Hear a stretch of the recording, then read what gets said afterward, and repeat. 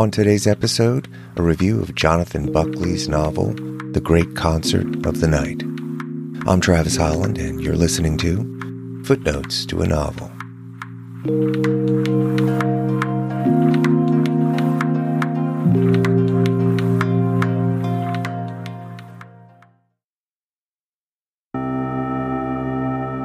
Entering the museum, we are met by silence. It could be a gray morning in April, or the middle of the afternoon in summer, a Saturday. It makes no difference. A check of the visitor's book tells us what we already know. No one comes here anymore, no one but us. A whiff of floor wax, or is that a candle burning somewhere nearby? The light could be better, but then that's often the case with dying museums, as it is with memory. The light's never as good as we would wish, and even when it is, nothing is quite where it should be, or at least where it was when we last visited, whenever that was. Still, we keep coming back. Museums are places of contemplation, writes Jonathan Buckley in his marvelous new novel, The Great Concert of the Night. They are places of poetry. They create constellations of images in the mind. They can also be simultaneously chaotic and sublime, and for the lonely, both the salve for the soul and a torment.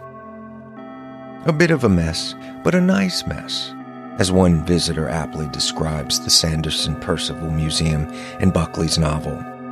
David, the aging curator at this quirky, ailing museum in southern England, is our guide. The novel opens just past midnight on New Year's Eve, with David watching Le Grand Concert de la Nuit, a film in which a deceased lover of his, Imogen, appears. Entranced by Imogen's luminous performance and moved by memories which will not let him go, David is compelled to write an account of his time with her, an account he will carry on all through the coming months.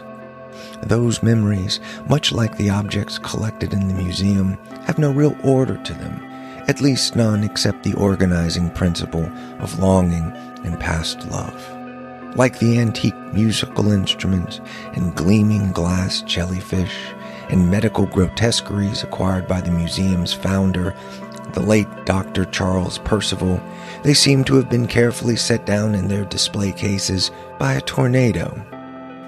Enlightenment in a place like the Sanderson Percival Museum, if there is any, proceeds from pleasure and confusion, says David, who will spend much of this troubled year meticulously examining his time with Imogen.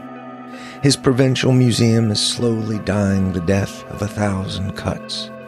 The attendance numbers are a daily humiliation, operating revenues are in the red, and the roof badly needs fixing. David himself is in not much better shape, we discover. His is the particular loneliness of an inquisitive mind perpetually turned inward, a mind in many ways like a museum, stuffed to the brim as it is with intellectual marvels, along with the occasional bric-a-brac.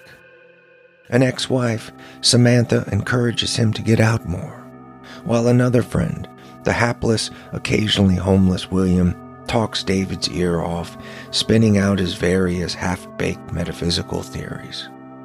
A brief, gorgeously described trip to Rome offers a small respite, but mostly William's eye is cast backwards onto Imogen.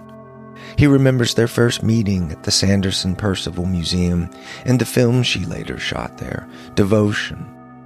He recounts their separation and the long, humbling arc of her illness and eventual death, which reunites them once again. Watching her movies now, David is both beguiled and tormented. Scenes of graphic lovemaking, not all of them simulated, we discover, press painfully on old wounds. Antoine Vermeuren, the director of a number of these films, and a quote-spouting magnet for controversy, is now accused by some of his former actors of sexual exploitation. And while the novel offers a somewhat perfunctory nod in this direction, it seems more interested in an indirect reckoning with Vermeuren.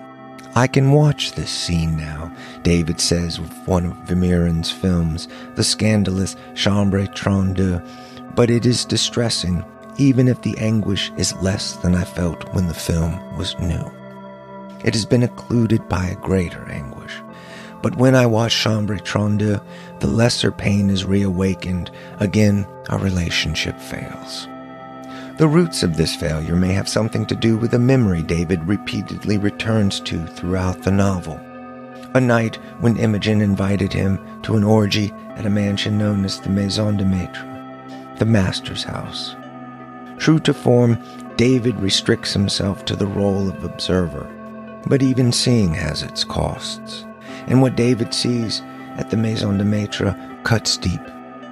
I'll admit, at times I felt the novel straining a little in these repeated returns to this night. It's a performance on Imogen's part, yes, and more to the point, an observed performance, and thus on some level an act of courage, we're told. But there's also a whiff of Vermeer in here.